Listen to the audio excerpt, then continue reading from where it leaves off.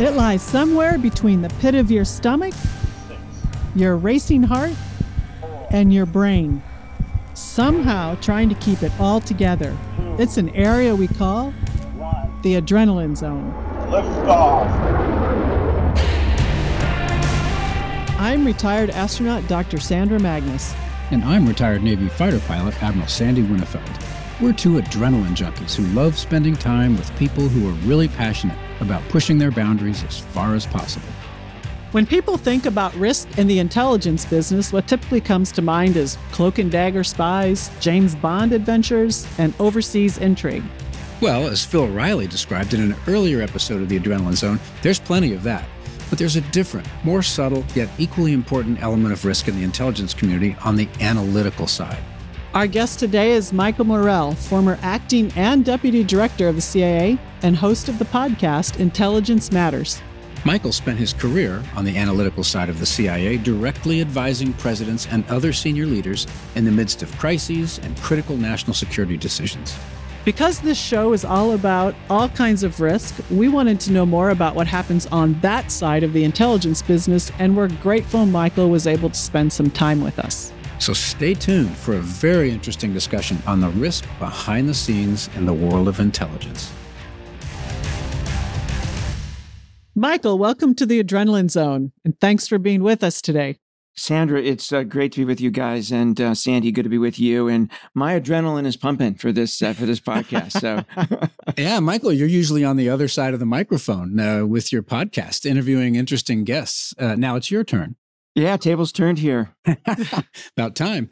And it is also about time we had you on the show because you've got a great story and a very polished way of presenting it. So it's an honor to be with you guys, Sandy. And this is a terrific podcast. I listen to every episode, and I'm really honored to be on. So thank you. Well, thank you. The honor's ours. But, as you can imagine, the first thing we like to do is kind of ask a guest, how you got into what you're doing in the first place. So how did you get into the intelligence business, Michael? So like many kids who go off to college, I wanted to major in political science and go to law school and be a lawyer. That's what all my friends were doing. And so I decided to do the same thing. And one of the required courses for a political science degree was a class in economics. And I took that class and I fell in love with economics. I thought it explained not only how the economy works, but how human behavior works as well. And so I switched my major, and I decided pretty early that I wanted to go to grad school, get a PhD, and teach. That's what I wanted to do. But I had a professor who did some work for the agency, an economics professor. And he said, I know you really want to do this grad school thing, but I think you should really send the CIA an application. I think they'd be interested in you. They hire a lot of economists because it teaches critical thinking skills, which is what being an analyst is all about. So I did that. And Sandy, as you know, I grew up kind of a lower middle class kid in Akron, Ohio, and I had never been to Washington, D.C. before. And here the CIA invites me to come down for 2 days of interviews. And I went with absolutely no intention of accepting a job if offered. So these were 2 days of, I thought, easy interviews, right? Because to me, it didn't matter because I was going to go to grad school and get a PhD and teach. And in those 2 days, I was blown away by the mission of the place, which is to provide an objective picture of what's happening in the world and what's likely to happen so that people make better decisions. I was blown away by the capabilities they could tell me about, and what they could actually tell me were pretty limited. And I was blown away by that. But what I was most blown away by were the people I met. I could feel a strong sense of family. I could feel that they would really care about my career development.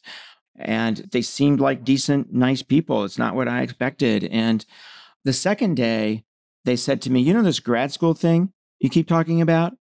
If you come work here, we'll send you to grad school. Oh. First at night, and then, if things work out for you career-wise, we'll send you full-time to work on your PhD, and we'll pay your salary and we'll pay your tuition, which they ultimately did, about 5 years later. But I said yes and, never thought about it again. And boy, did I make the right decision. That's a good deal, getting your graduate work paid for.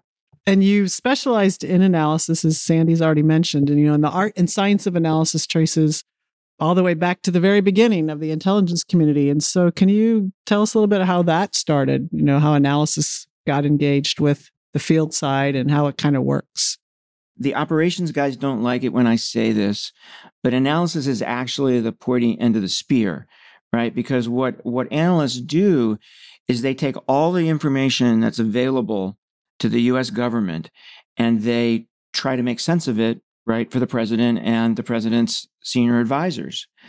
They're the ones interacting with the policymakers, right? It's not the operations guys who are doing that. It's the analysts. And it's not the raw reporting that drives big decisions. It's the analysis. And I like to think of analysis not as connecting the dots, which is what we heard after 9/11, right? Failure to connect dots. I don't like that metaphor because we all think of the connect the dot game that we played as kids, right? The dots are right there in front of you and it's easy to connect them and it makes the whole thing sound too easy. So the metaphor I like is that of putting a puzzle together, a 1,000-piece puzzle, and you only have about 250 of the 1,000 pieces. So 750 of them are missing. And then you've got maybe another 5,000 pieces that look like they belong to that puzzle, but really don't. And your job is to put that puzzle together, those 250 pieces, and tell smart policymakers what you think you're looking at, right? And what your level of confidence is in what you're looking at. And that's really hard. And you have to do that under time pressure. That for me is a much better metaphor of what analysis is all about. So it's obviously a very important skill, as you say, the pointy end of the spear. So how does a young analyst learn to do this? What are you trying to inculcate in these people so they start to get it right from day one, even though they probably have a lot of experiences along the way that polish that skill? How do you teach somebody to be an analyst? What are you telling them? You teach them three things. You teach them critical thinking skills. You teach them to be very critical of the information they're looking at, to ask a lot of questions about the information that they're looking at, because a good chunk of the information you're receiving is wrong, right? It's factually incorrect. So be super critical about what, the quote, the facts you're looking at, unquote. And then you teach them how to see connections between that data. You teach them how to ask the right question, because oftentimes the best insights come out of asking just the right question. So you teach them that. You teach them techniques to test their own analysis, right? You teach them to ask, here's what I think is happening here, but is there any other possibility that fits the data, as well or better than my idea here? You teach them to do assumptions checks, and there's all sorts of techniques. Probably the most important part of the process is what I mentioned earlier, is this thing we call confidence levels. And confidence levels were not taken seriously until the CIA's failure to accurately assess Saddam Hussein's weapons of mass destruction. The analysts had high confidence in that judgment, and in retrospect, they should not have. They should have only had low confidence. And so post-Iraq WMD, we started taking confidence levels very seriously. Every judgment is accompanied by a confidence level. And why do I have that confidence level? Is my information dated? Do I have just a few sources rather than a lot of sources? What's the quality of those sources? Is it somebody who heard something from a friend who heard it from a friend, or is it somebody who was in the room when the prime minister said it? So all of that comes together, right, in assessing a confidence level. And we've gotten to the point now where policymakers understand the confidence levels as well as analysts. And there's actually a conversation in the sit room, not only about the judgments, but about the confidence levels themselves. Which did not happen with the Iraq piece. I mean, they had high confidence, but it wasn't even part of the conversation. It did not happen at all. So you can hear this and you just sort of assume that might be high confidence when in fact it might be low. Right. And if you think back to Iraq, right, had we said to the president, Mr. President, this is what we think, but what you really need to know is that we have low confidence in it, right, it would have been a completely different outcome. So just to go back to your original question, Sandy, analysts are taught this on the job and they're taught it in training classes. There's kind of a boot camp for analysts that they go to when they first start, and then a series of classes after that. But a good chunk of it is learned on the job, interacting with your management and mentors. So one of the things I like to say is that you can think well and not write well, but you can't write well and not think well. So I would imagine there's sort of an entry level piece where you're testing these young people, realizing they're not going to be perfectly polished writers. But I would imagine part of the teaching is how to write these things up in a way that a senior leader can digest it. Is that a fair statement? Absolutely. And your point about there's two causes of not writing well, right? Not thinking well, or you are thinking well, but you can't just get it down on paper. So those critical thinking skills really important, and then writing and briefing skills, which I believe, if you're thinking right, can be taught. And so you're looking at a baseline critical thinking in terms of hiring people. So absolutely, and the art, Sandy, is to be simple, but not being simplistic when you are writing and briefing. So you talked a little bit about the training program. And it seems like one of the pitfalls that might await a brand new, fresh analyst is not understanding their inherent bias or questioning their assumptions. What other pitfalls are there? And what kind of risks does an early entry, just getting started, kind of rookie analyst have to watch out for? One of the big pitfalls is coming to a judgment too early. In medical school, folks are taught to hold off on a diagnosis until you do all the testing, get all the information. Because if you come to a judgment too early, when you're looking at the information, you start seeing what you want to see. And so that is a really tough bias, right? Because your mind is taught to come to a judgment, but you really have to hold off and keep an open mind. So that's really important. Making sure you understand what assumptions you're making, right? If you're looking at the decision-making of, say, Vladimir Putin, and you're looking at what a group of his advisors is telling him, and you say, and you're using that, right, in a judgment about what decisions he's likely to make, you're making an assumption about how important they are. So you better be right about that assumption, and you better, have tested that assumption. So I think those are two of the biggest. So how do you know when the time is right? Because engineers are the same way, right? We want to have 99.99% of the data before we engage in something. So how do you know when you've got that level of kind of maturity or data? When you've got enough pieces of the puzzle, right? To make a judgment. Yeah. How do you know that? Yeah. So this is a constant tension, right? Because the policymaker wants the answer to the question now. And the analysts have an inherent desire to wait to make sure that they've got as much of the information base as they can. And right, one of the things to understand about analysis is that it's not all there at one period of time, right? It's coming in over time, and even after you make a judgment, there's still information coming in. So analysts want to wait. Policymakers want the answer now. So the managers, the analytic managers, have to deal with that tension. One of the points to make is that I think it's really important is that every judgment is considered kind of temporary, right? It's the judgment at this moment in time. And a piece of information can come in tomorrow that changes the picture, right? And analysts have to be open to that too. An analytic judgment is a constantly evolving thing. And the recipients of that information have to be open to it as well, I would think. Well, yeah, that's sometimes, I suspect, difficult. So Michael Morell grows more senior as a CIA analyst, and as you did, you took on greater responsibilities. And perhaps your first really high profile job, I may have that wrong, was as the presidential daily briefer to the president. Yep, no, you got that right. We'll get into one of the biggest issue there later, but tell us a little bit about the PDB. You're briefing President George Bush. How does that work? What is it? Who puts it together? Who gets it? How is it delivered? Is there judgment involved? I'm really interested in how that very important process works. So the PDB are the 5-6 most important pieces of analysis that the intelligence community produces every day.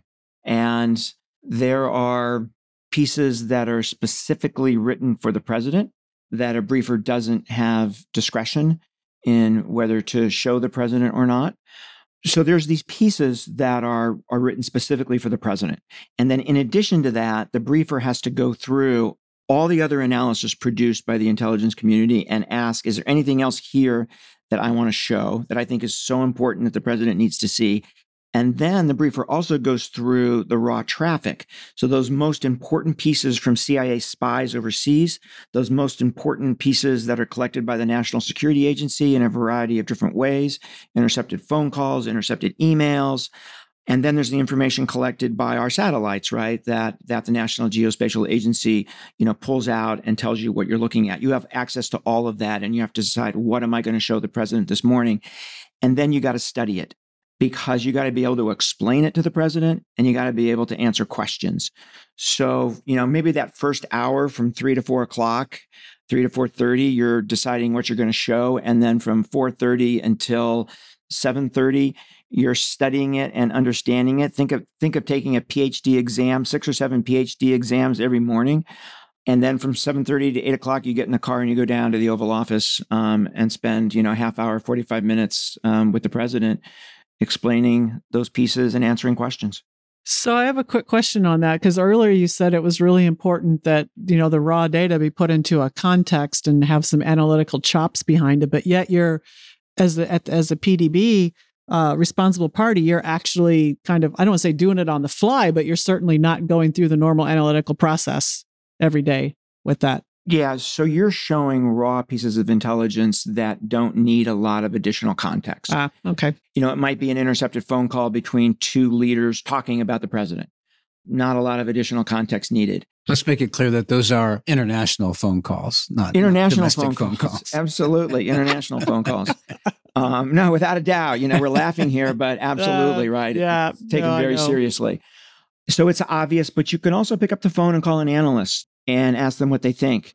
And one of the things that President Bush wanted is he wanted a sense of who the CIA source was. Most presidents don't ask that question, but he wanted to know. And George Tenet, who was then the director of CIA, said yes. So there were people in the morning who would tell me, right, the source of this is an aide to the prime minister who was in the room when he heard this information. So that gives you, right, a sense of what you can show and can't show as well. I think what's so incredibly extraordinary about this process, Michael, is that obviously, the you must show the president stuff is important. But the fact that a PDB briefer is empowered to make those judgments at 5 o'clock in the morning, that could make some people acutely uncomfortable. It's like, what's Morell showing him that we haven't told him to show him? And am I going to have to answer for this later on? I think it's extraordinary trust placed in relatively junior people, right?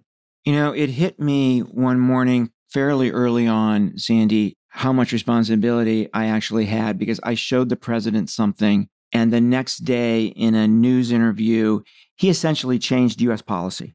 And the next morning, Condi Rice is talking to the president about how he shouldn't have said what he said. And he responded to her by saying, but, yesterday morning, Michael told me. And I was like, whoa, right? This is a big time job. This is a big time job here. What I showed him was correct, right? But boy, did he act on it. And so, immediately, right, the level of responsibility goes way up. Yeah, this podcast is about risk, and I think that's a huge risk just inherent in that job right there. Speaking of President Bush, you were with him on one of our nation's worst days, 9/11. Can you tell us a little bit about that experience? Sure. It's stuck in my head as if it was yesterday. If I was going to summarize it, Sandra, I'd say that it was a mixture of the intensity of doing my job with the surreal. So, an example of the intensity. When we left Sarasota, we were flying around the Gulf of Mexico, not sure where we were going to head on Air Force One. And the president asked to see me. So in his compartment, in his office on Air Force One, it was his chief of staff, Andy Card, the president, and me. And the president looked me in the eye and he said, Michael, who did this? And it's kind of a direct question you got from George Bush, kind of direct question you get from a president. And I told him that I hadn't seen any intelligence yet that would take us to a perpetrator. But I told him that I was supremely confident that when we got to the end of the trail, we would find al-Qaeda and bin Laden. And I told him I was so confident in that I would bet my children's future on it. Wow. I've never told them that, by the way. And then he looked at me and he said, when will we know? Right. And that's a kind of a question that doesn't have a doesn't actually have an answer, right? So you fall back on what analysts do, which is to provide context. So I told him about 3 or 4 times when America had been attacked before by terrorists and how long it took us to find out. And that allowed me to bound it, right, for him. In some cases, it was 2 days until we found out who did it. And in some cases, it was a year. The Khobar Towers bombing in Saudi Arabia took us a year to figure out that was the Iranians. And so I was able to bind it for him, right, by saying, Mr. President, we may know soon, or it may take some time. Another example of the intensity was on the flight back to Andrews Air Force Base that night. George Tenet sent me a piece of intelligence that a European intelligence service had shared with us. And here's the president who had just suffered the worst attack on the homeland in the history of the country. And his intelligence briefer is showing him a piece of information, don't have any understanding of its credibility or where it came from, besides the European service that gave it to us. And it said that what happened that morning was the first of 2 waves of attacks that would happen on the United States.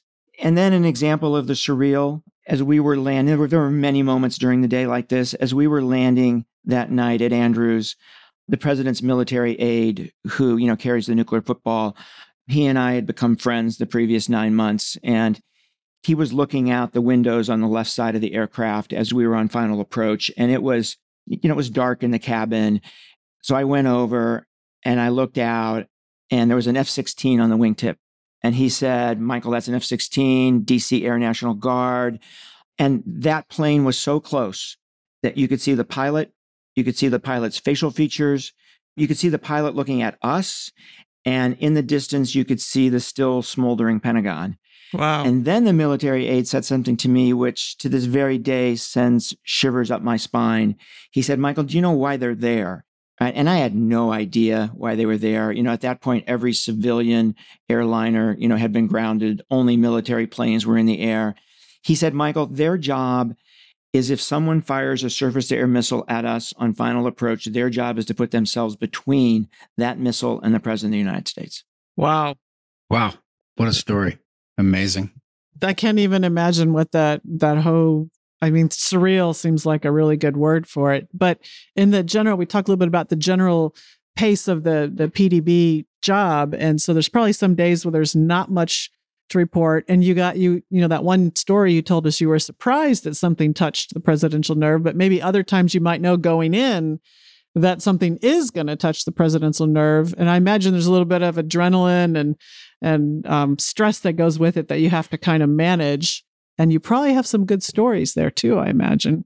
The job of an intelligence officer in general and analysts in particular is to tell it like it is, right? To be the umpire and call the balls and strikes and be objective and not have a policy agenda or a political agenda. And sometimes that means telling people what they don't want to hear. We joke about it and say we're often the skunk at the garden party, because some of what you're putting in front of a president is contrary to the policy they want to pursue, or in many cases, it's suggestive that their policy isn't working. And it can be tough. I actually found it to be pretty easy with George Bush because I started briefing him before he became president. I started briefing him in early January of 2001. So 3 weeks before he was sworn in. And I actually had a conversation with him that I just had with you, right? Some days I'm going to tell you stuff that you don't want to hear, but it's my job to do that. And I gave him some examples. And then on those days, I would start that day, right, by saying, Mr. President, this is going to be one of those days where I tell you something you don't want to hear. And he would laugh, and it made it much easier. One day I showed him an intelligence report that said that the intelligence service of a very important adversary country was telling its leader not what it really thought, but what they thought that leader wanted to hear. And he read that and he laughed and he said, Michael, we don't have that problem here, do we? That's cool. Yeah. We used to tell brand new admirals that this is the last time you'll ever hear the truth. But maybe an example where it was actually very, very difficult to do this. And that's when we were talking with President Obama about our confidence level that Osama bin Laden was at the Abbottabad compound. And most of the people in the room, felt pretty confident about the judgment. And I didn't. And I spoke up. And I told the president that, and there's all these senior policymakers in the room, many of them who had already made the decision that we should go do this. And my boss, Leon Panetta, being one of them. So I'm sitting right behind him. I'm against the wall in the sit room. He's at the table. And I tell the president that the case that bin Laden was at Abbottabad was circumstantial. There was no direct evidence. And I told the president that the circumstantial case that Saddam had weapons of mass destruction was stronger than the circumstantial case that bin Laden was at Abbottabad. And my good friend of Sandy, Mike Vickers, who was in the room, said you could hear a pin drop. Wow. And that's speaking truth to power, right? In a way that my boss didn't want to hear. Yeah. So, Michael, as you became more senior, you're now the deputy director of the CIA, and you found yourself frequently in the White House Situation Room, providing analysis to not just the president, but the rest of our nation's most senior civilian and military leaders who are in the midst of either making recommendations to the president about critical national security problems. You and I did a lot of time together in those meetings. Can you tell us your view of the role the Intelligence Committee plays in that room and the role it does not play in that room and the risks that go along with sitting at that table in some of the most tense moments you can imagine? I thought I had three roles. One was to put the intelligence analysis on the table and make sure that everybody understood what we were saying, number one. Number two, as the policy conversation then ensued, I thought it was my job to make sure that people stayed within the reality of the analysis, right? That people didn't drift away from the analysis. So I would really only interject once the policy discussion began if I thought people were drifting away from the analysis. And then third, I saw it as my job to listen very closely to the conversation and to be able to go back to CIA and sit down with my collectors and with my analysts and say, here's where the policymakers are on this issue, and here's the additional questions that they need answers to, both from the collectors and from the analysts. And so we would try to turn those pieces around in 24, 48 hours so that we could keep up with you guys as you were going through policy formulation. What my job was absolutely not, was to recommend policy. That's a bright red line in our intelligence community, right? You do analysis, you put the analysis on the table, but you don't recommend policy, because once you start recommending policy, then people start questioning whether your analysis is objective or not, right? And you never want that to happen. The other thing I thought it was important to do was to make it very clear what the analysts thought. But then sometimes I would add, that's what the analysts thought, here's what I think, right? Which is a little bit different. And then sometimes I would add, here's what the analysts think, but here's what my chief of station thinks, which is a little bit different than the analysts. So I thought my job was not only to bring the view of the analysts, which is absolutely critically important, and that went first, but to also add my own perspective if it was a little different, or my chief of station's perspective if that was a little different. And I would just say that what you described is a very elegant balance between it's not just people being suspicious if you make policy recommendations. It's also the consumer of the intelligence giving de facto credibility to the intelligence briefer at the table. In other words, very rarely, there'd be good questions posed to the intelligence briefer. But at the end of the day, what the intelligence briefer assessed as the situation or the likelihood of consequences was what the policy discussion was based on. We weren't going to argue about that. I also thought it important, Sandy, that I point out where analysts sometimes make judgments that aren't helpful. So, for example, analysts for years have been saying that Kim Jong-un will never, ever, ever give up his nuclear weapons. And that may be true from a making a judgment perspective, but it's not helpful, right? It's like somebody going to a coach before a big football game and saying, you can't win. Right. What that person really needs are some ideas on how to win, right? How to play the best game you can. What are the vulnerabilities of the other team, right? So sometimes we're telling policymakers things that aren't really helpful. And I would often say when the analysts took a firm stand that some foreign policy objective couldn't be met, I would remind everybody in the room that diplomats do extraordinary things all the time, right? And accomplish things that analysts say aren't possible. And I would remind people of that. We talked earlier about the fact that the result of analysis effort can have real world consequences. And of course, being the presidential daily briefer, you're at the pointy edge of that spear. And it's very obvious when you're talking in that room. But as you go down kind of in the chain of analysts, how does that knowledge impact, the generic analyst, several layers into the organization, and how do they approach their jobs and the importance of data verification? Do they feel those consequences as strongly, or how do you make sure that they do? No, they absolutely do, because one of the things that's done is there's pretty much instantaneous feedback. So there's a meeting every morning where all the briefers sit around the table and they say, here's how my conversation with the president went, right? Here's how my conversation with the vice chairman of the Joint Chiefs went. Here are the questions they asked, right? Here's where they seem to have some doubts about our analysis. So there's instantaneous feedback, and people do feel the weight of responsibility. I can tell you that every one of those individuals involved in the Iraq WMD assessment, feels the weight of that judgment. I was the number 3 on the analytics side of the agency at the time. I was in the chain of command for that judgment, and I'm going to have to live with that for the rest of my life, right? And I think about that a lot. I would imagine that, like an action officer in the Pentagon, that when you go back from one of those briefings and you're able to say to a junior analyst, this piece of work that you did was really important and the president appreciated it, that person has to be walking home or riding home on air, right? I mean, those moments are rare, but they're so motivating, right? As a young analyst, you get a copy of your PDB, right, the next morning. And I always got a huge charge out of just seeing it, because at the bottom it would say, "For the president only." Right. And I thought, wow, yeah. I wrote this and, it's for the president only. It's pretty cool.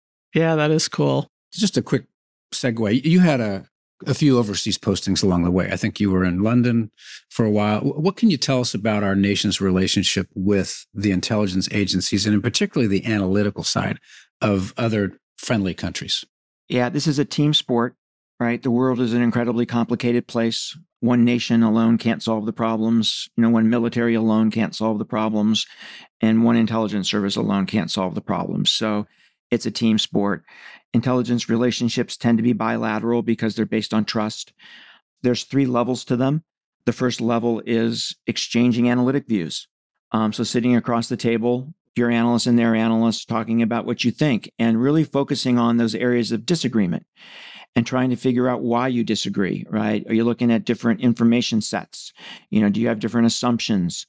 So that's kind of the first level. And then the second level is exchanging raw reporting, right? Us passing to another country what our spies collect, and them passing to us what their spies collect.